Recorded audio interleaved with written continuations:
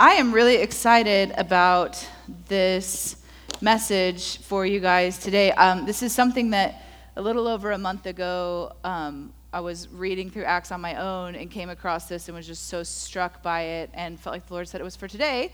So I hope it's encouraging for you. It's going to be in Acts chapter 9. And if you don't know, we have been plugging along through our Acts series looking at who Jesus is, and we've been asking two questions if you've been reading along on your own. The first question is, what's actually happening here in the text? And then the second question is, how does this pertain to me in my life? And so I hope you guys have been reading through Acts on your own and getting stirred up from it and all that. I know it's been fascinating for me. I'm going to be reading to you guys out of the Passion Translation Bible today. It's not a complete translation of the Bible, but it's my personal favorite. It's going to be fully completed, I don't know, I think it's a year or so from now. So I'm going to read you a big chunk. We're going to be in Acts 9, 1 through 22, okay? This is a story you're all familiar with. But let me go ahead and read it to you first before we kind of dive into the content for today. Actually, I'm going to pray first. Lord, we just want to hear what's on your heart for us today. We want to know exactly what you're speaking to us. And Father, I ask that every word that comes out of my mouth would be from you, Lord, that you would help us to just receive exactly what's in your heart today, in Jesus' name. All right, so this is a familiar story of Saul encountering Jesus on the road to Damascus. So here it goes.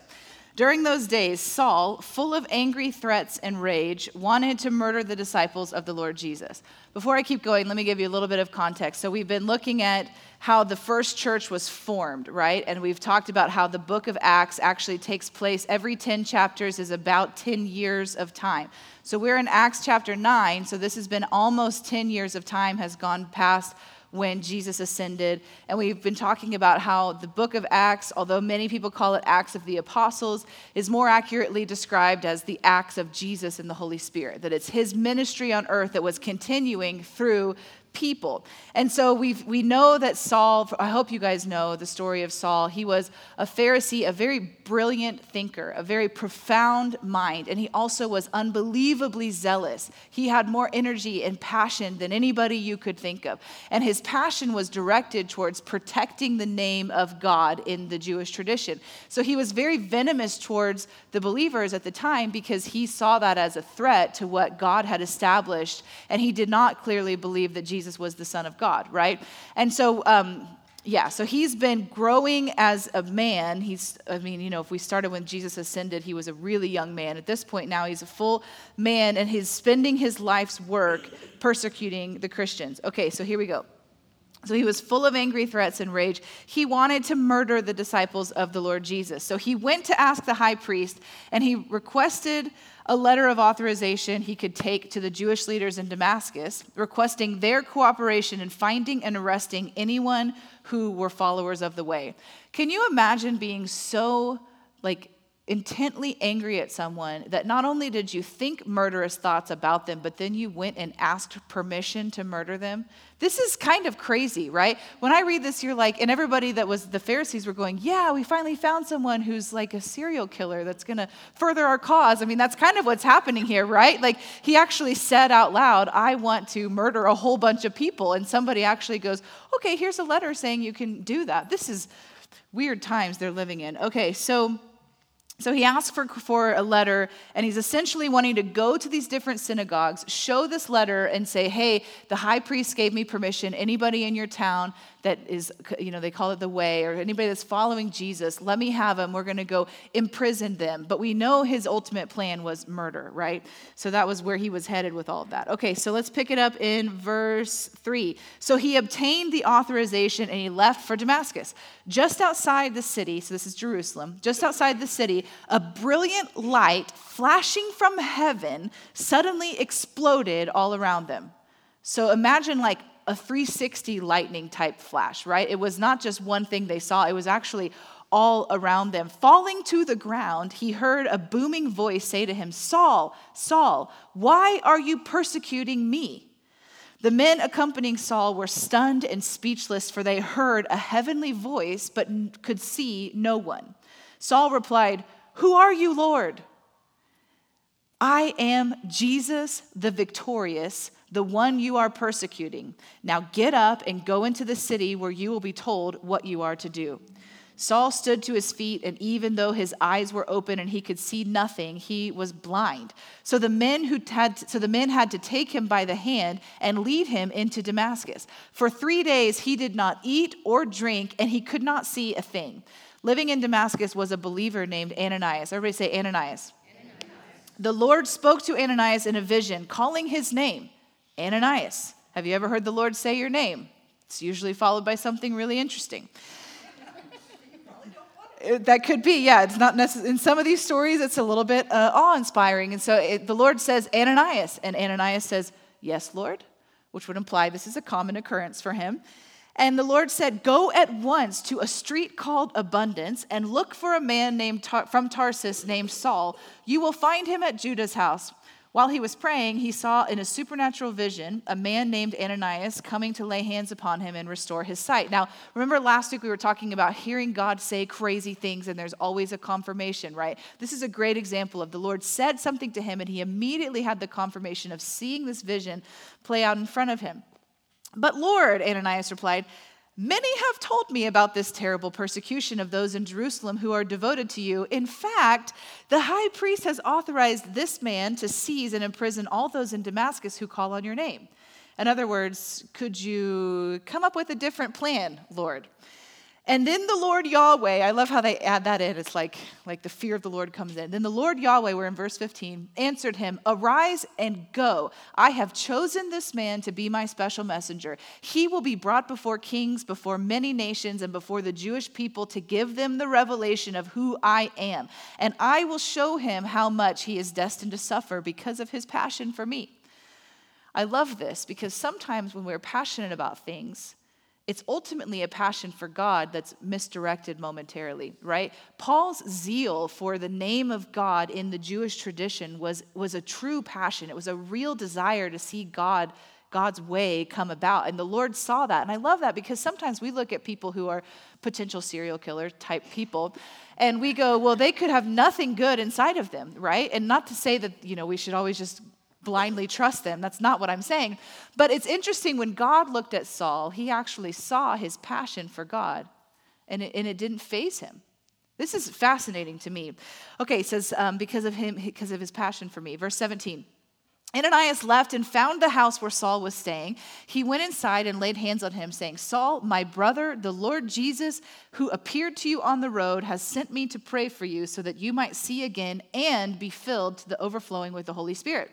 All at once, this crusty substance that was all over Saul's eyes disappeared, and he could see perfectly. Immediately, he got up and was baptized. After eating a meal, his strength returned. Within an hour, he was in the synagogues preaching about Jesus and proclaiming Jesus is the Son of God. Those who heard him were astonished. This was like 3 days ago, he was asking for permission to murder them all, okay? They were astonished at what was happening. And they started saying among themselves, isn't this the Saul who ferociously persecuted those in Jerusalem who called on the name of Jesus? Didn't he come here with permission from the high priest to drag them off and take them as prisoners? Saul's power increased greatly, and he became more and more proficient in proving that Jesus was the anointed Messiah. Saul remained there for several days with the disciples, even though it agitated the Jews of Damascus. Amen. Later on, if you keep reading, you'll see that it agitated the Jews in Damascus so much that they became murderous towards Saul and decided, we've just got to get rid of this guy. So as I was reading this chapter, you can see I've underlined a whole bunch of things in here in my Bible, and here's what was happening. The Lord began to show me, as I've been talking to you guys the last few weeks about how what happens in the miracles and the healing realm is Jesus through us, right? Last week we talked about we extend our hand and then he extends his hand through us to further his work. And the Lord began to show me that just in the same way that the great things that happen and the good stuff on the earth is Jesus in us and through us, when the persecution comes, when the threats come, it's almost always, in fact, I would dare to say always, directed at the Jesus in us. See, what Saul was mad about was not about the fact that people were passionate. He wasn't mad about how they wanted to have religious fervor. He wasn't mad that they were, aligning themselves with their own desire for God. He was mad that it was Jesus that they were pursuing, right? And then Saul has this dramatic he has a dramatic transformation for himself, his conversion. And then it wasn't the fact that now he was converted, it was the Jesus within Saul that the Jews of Damascus began to have murderous thoughts towards. There's something about Jesus that makes people either love him or hate him. He's a very polarizing person, right? A lot of times we like to think of Jesus as like long flowy hair skipping through a field of wildflowers, but that's actually not really who Jesus is most accurately, right? I forget where it is, but there's a verse where it says they recognized in Jesus that he was willing to tell the truth no matter the cost, right? That he would just tell it like it is. That's not always a person who's so warm and cuddly that you want to come and snuggle with, right? Sometimes that's a very wow, well, you said that and that hurt my feelings, Lord. But he's saying it because he's perfecting you, he's leading you, and that's not for today. Okay, but what I want to say is this concept of what is God doing in you that is threatening to the world and to the enemy.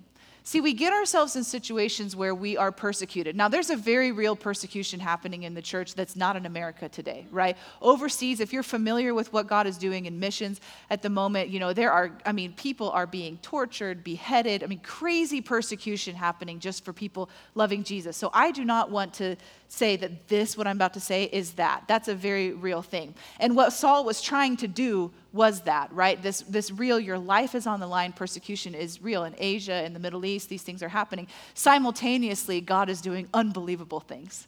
Unbelievable things. We were in a Middle Eastern country 10 years ago, almost 11 years ago now, and we were doing a short-term trip with a team of missionaries who they'd been in that area for 15 years, they'd never seen one salvation. Okay, it's a really, really hard Muslim area that they were in. They'd been in a couple different areas in the Middle East, but at that time. And so our team said, well, we're just going to pray. We're going to do everything we can do. And Grant and I were on this team. We weren't leading it. And so in the basketball game, a young man gave his life to Jesus.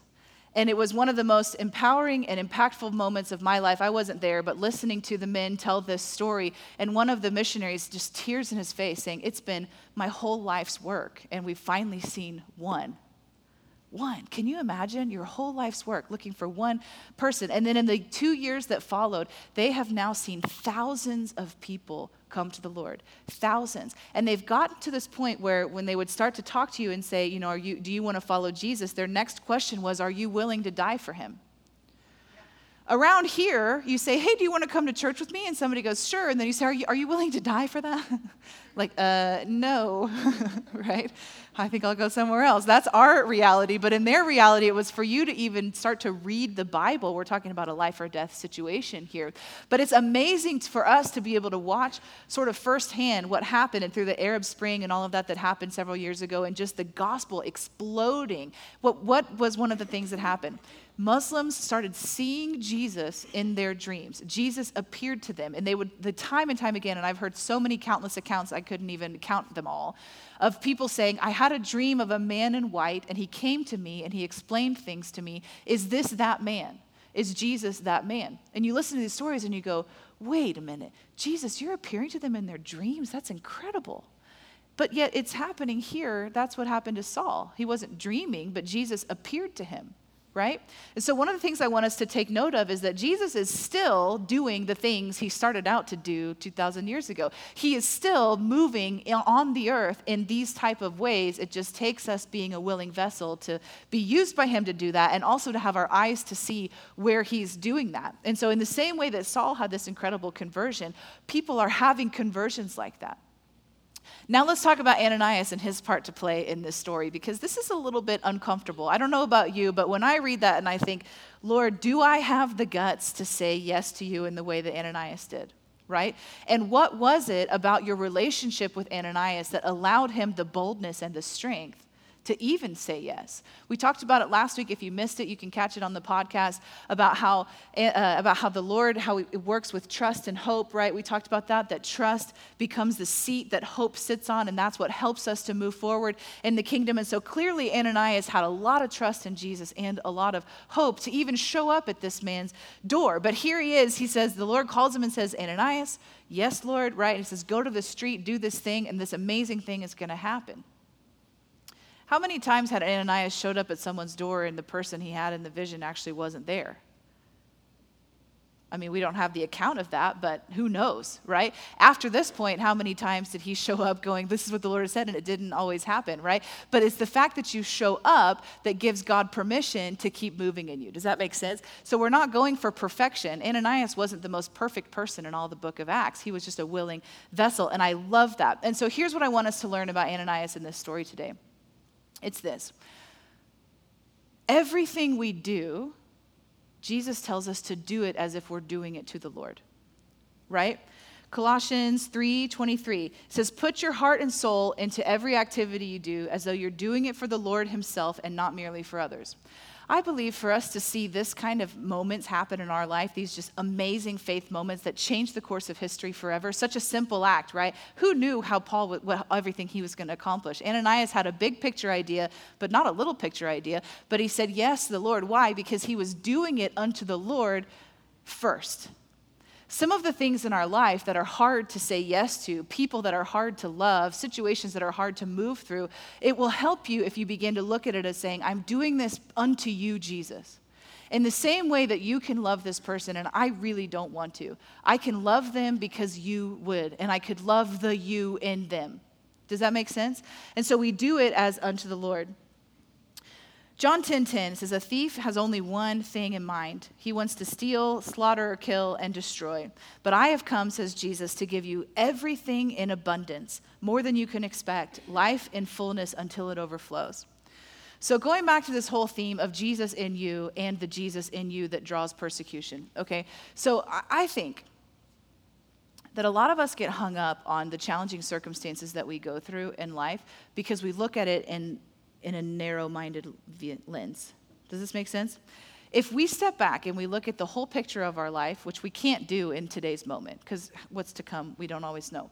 But if we are able to step back and say, God, what is your perspective? Sometimes we can see that the most difficult things that we've gone through was the enemy trying to get at who Jesus was being in you then and also to come. Does that make sense? And so what God was doing in Saul was saying, I'm going to put myself in you so that you become all of these amazing things you can't even foresee. And then the enemy comes in and says, we have to kill that person. It's not enough to just say he's nuts or crazy. We have to kill him because now we see that Jesus is in him, and that's a scary thing, right? And we all go through difficult moments in life where we are attacked or persecuted, for lack of a better word, for the Jesus that's in you. And so this is what I felt like the Lord, one of the things I want you to take away from this morning, is that just as though it's Jesus that does the work in us, it's Jesus that attracts the challenge. Okay? So in the big picture of life, you have God and Jesus and the Holy Spirit. And then there is this adversary. There is this person, or this being. I don't know what the best way to say it is. He's no longer an angel. Satan, Lucifer, who was so close to the heart of God. And he understands God's relationship to you, but more than that, he understands how big God is and how able God is to perfect you into something that accomplishes his will. You tracking with me? Again, we are the vessels. We are the skin that he puts on to do the work. That's what's happening in all the chapters of Acts. People that just said, yes, the Lord, and he came in and he started doing amazing things. But we get tripped up when we forget about that, and then this really awful thing happens to us, and then we begin to say, well, why did this happen? Why is this, we focus on this situation. But what I want to say to you today is to take a step back and recognize that your difficulty or your big trauma or your challenge that happened, even I'm talking about like before you were even walking with the Lord, was the setup from the enemy to attack who Jesus is in you, right?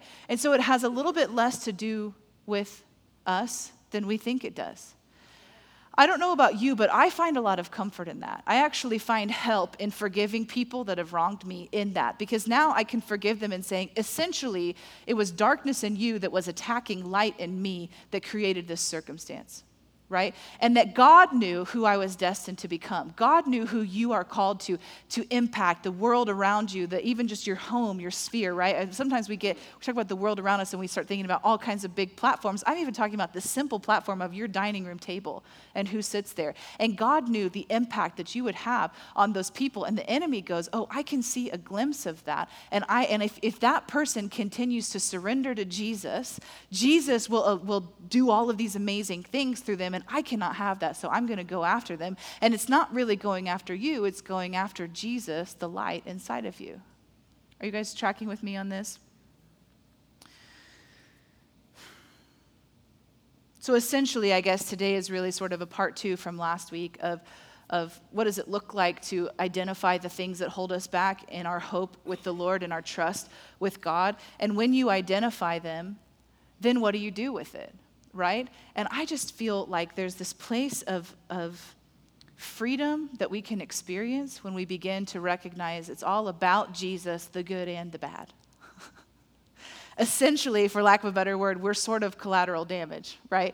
I know that I've heard different people say, friends of mine that have been very deeply traumatized and wounded from like birth almost all the way up into adulthood. And I've heard people say, oh, it's because the calling on you is so great, right? And the interesting thing is you would think that would make them be able to overcome faster, but it doesn't. Because then you begin to almost resent the calling. Right? And I think that there's a flawed thinking in that because it is the Jesus in you that drew that from the enemy, but it's not the fact that, how do I say this? We all have the same potential to be used by God exponentially, right? And so if we focus on our part to play, then we lose sight and we get tripped up. But if we focus on Jesus' part to play, then we can move forward. You guys tracking with me on that? All right, another thought for you. Revelations 12:11. They conquered him completely through the blood of the Lamb and the powerful word of his testimony. The powerful word of his testimony. So that is the gospel and also the faithfulness that is being written in your life.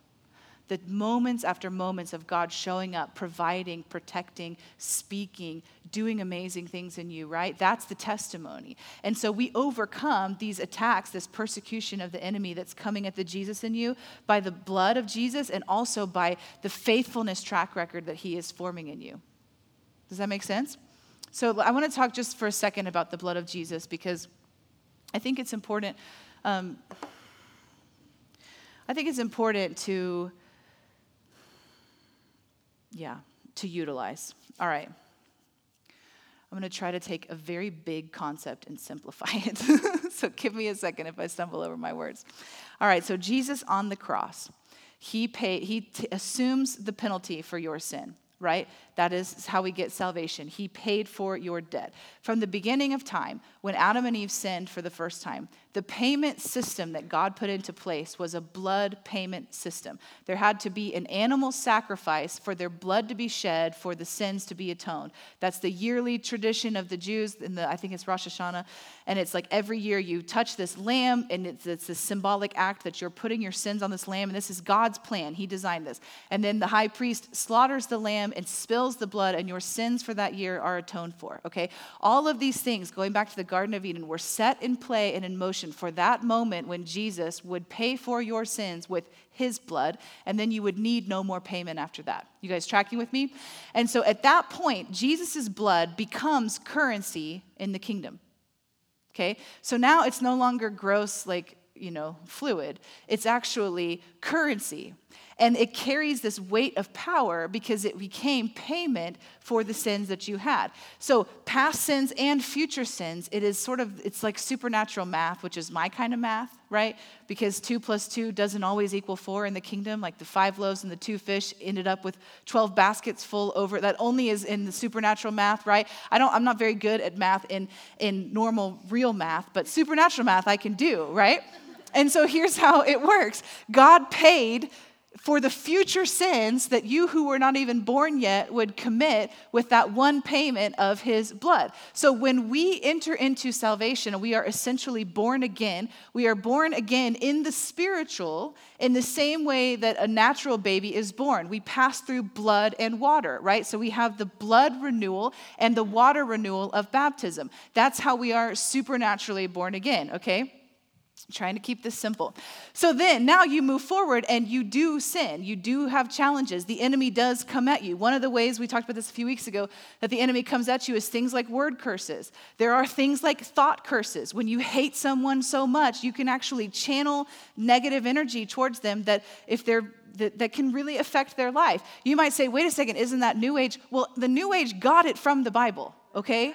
It originated in the kingdom of God. That's where it was designed for. There's this reality where our feelings towards one another affect each other. Our thoughts are the words we speak. James tells us life and death come out of our words, right? So all of this plays together. And so what happens is the enemy comes in and he uses people on their worst days to do these things, right? Even good-hearted people. He takes a vulnerable moment and he puts that little lie in their mind and they speak something over you. Good people say really bad things, and then that thing plays on in your mind over and over again. And every time you try to step out to do something great, a new job, a budget, trying to love your spouse again, whatever it is, and that thing starts playing in your mind, okay? And so the blood of Jesus, when we apply it to those things, it cancels that because it's spiritual currency. It pays for what the enemy was trying to do. Are you guys tracking with me? I heard it said one time, Reinhard Bonnke says, the blood of Jesus is like a soap, a bar of soap, and it is not going to cure your germs unless you put it on your body, right? I can carry around a bar of soap all day long and say I'm germ-free, but until I add the water and actually apply it, the germs are going to keep multiplying on my body. It's a little bit like that with the blood of Jesus. Not exactly, but a little bit like it. There are times where we have to apply the blood of Jesus to our life. But wait a second, didn't I have that applied when I was born again? Yeah, but we have to reapply. In the same way that the baptism of the Holy Spirit happened time and time again. We read last week where they were praying and the earth began to shake and they were all filled with the Holy Spirit. But that was after the tongues of fire day, right? There's something about this renewal thing that we have to be paying attention to, and it's in our filling with the Holy Spirit, and it's also with the blood of Jesus. And so I want to say this because I want us to be the most free people on the face of the earth, honestly. Why not?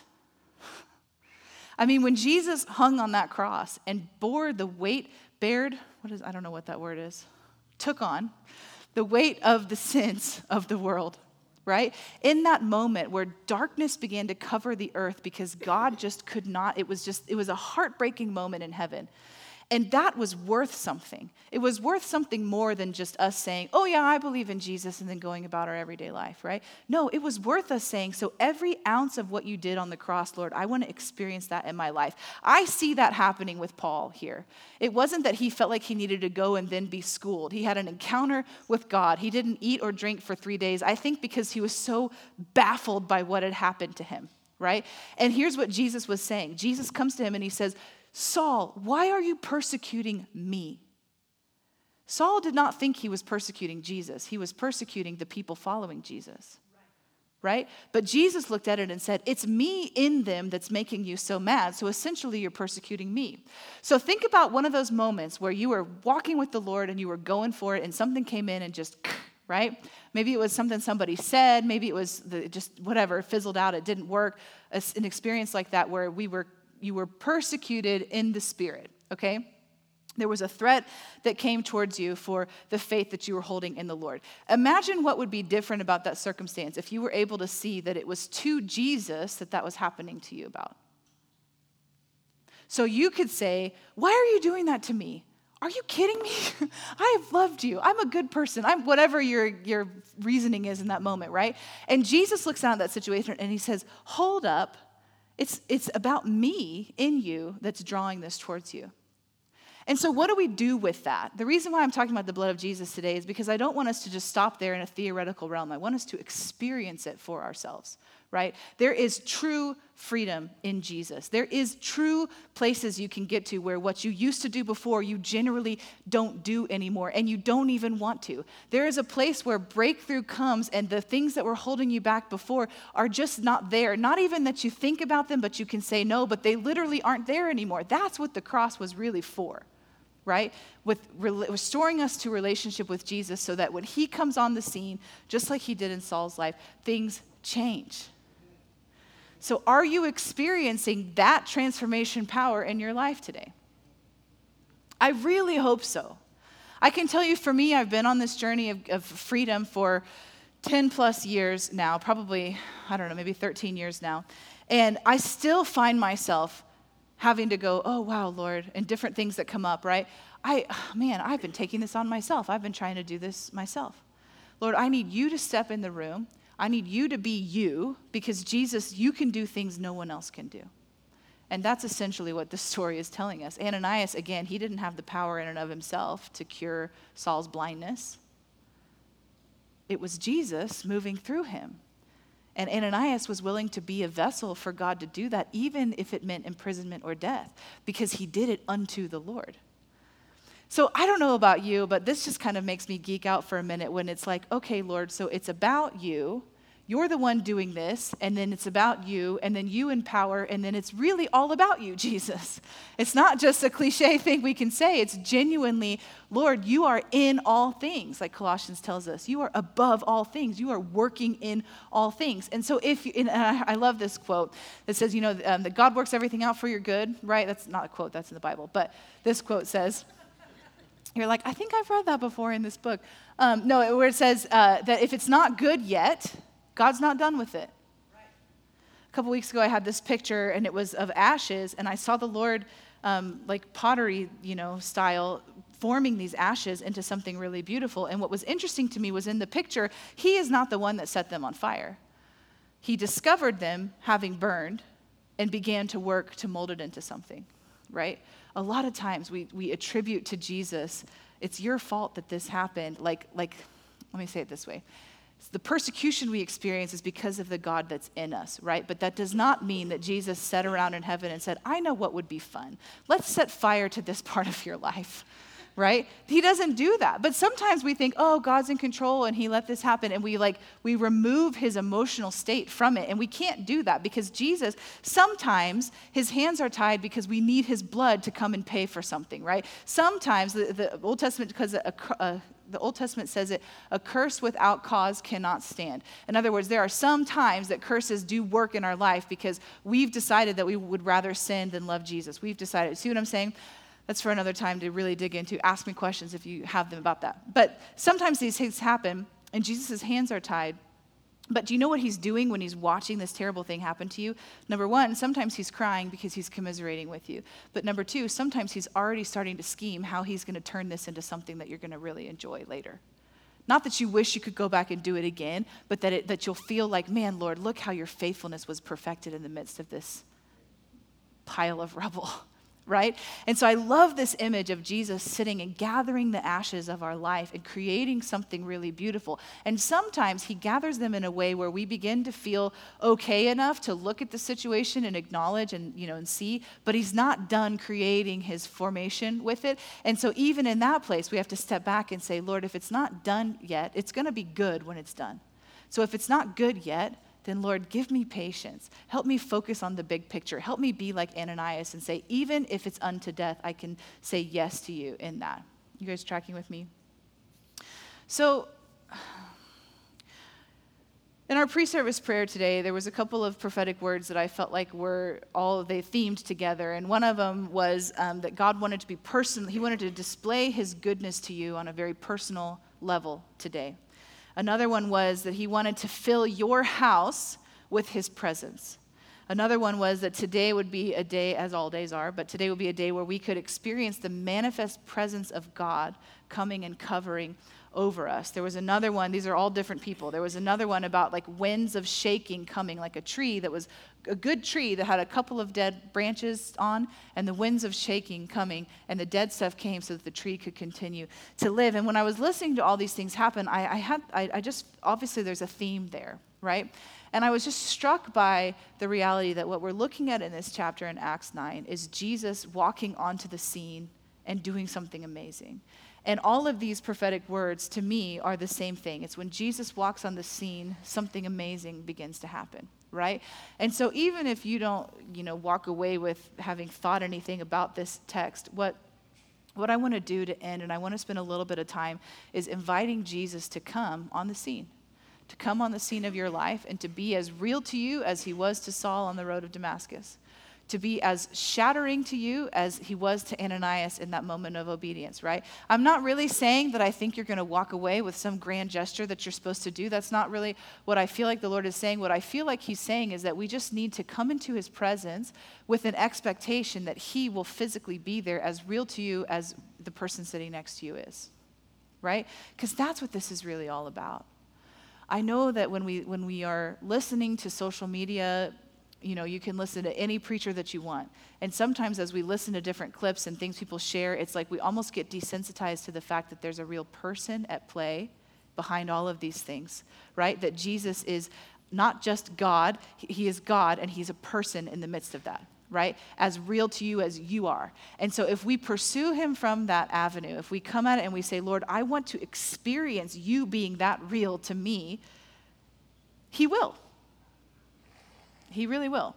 So are you guys game for that? I would love to we've got 5 minutes. I would love to spend just a few minutes. I'm going to turn on some worship music.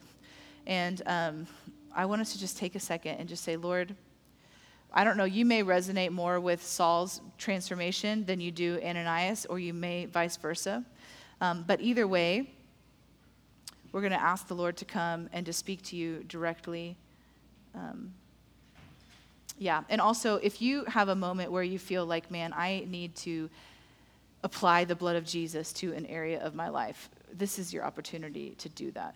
And here's what it looks like. It's very simple. The blood of Jesus is imagine it like currency. Lord, I thank you for your blood, and I'm asking that you would pour your blood of Jesus over this thing that was this word that was spoken over me that has caused me so much havoc, or over this situation that was so difficult. Lord, we just apply the blood of Jesus, and then we thank you from that place. And so, Lord, I just honor you today, Jesus, and we thank you that when you come on the scene, you are so real. So I'm asking this morning, right now, that we would each have an encounter with you, with your manifest presence, that this would be a moment of sweet surrender before you, Lord.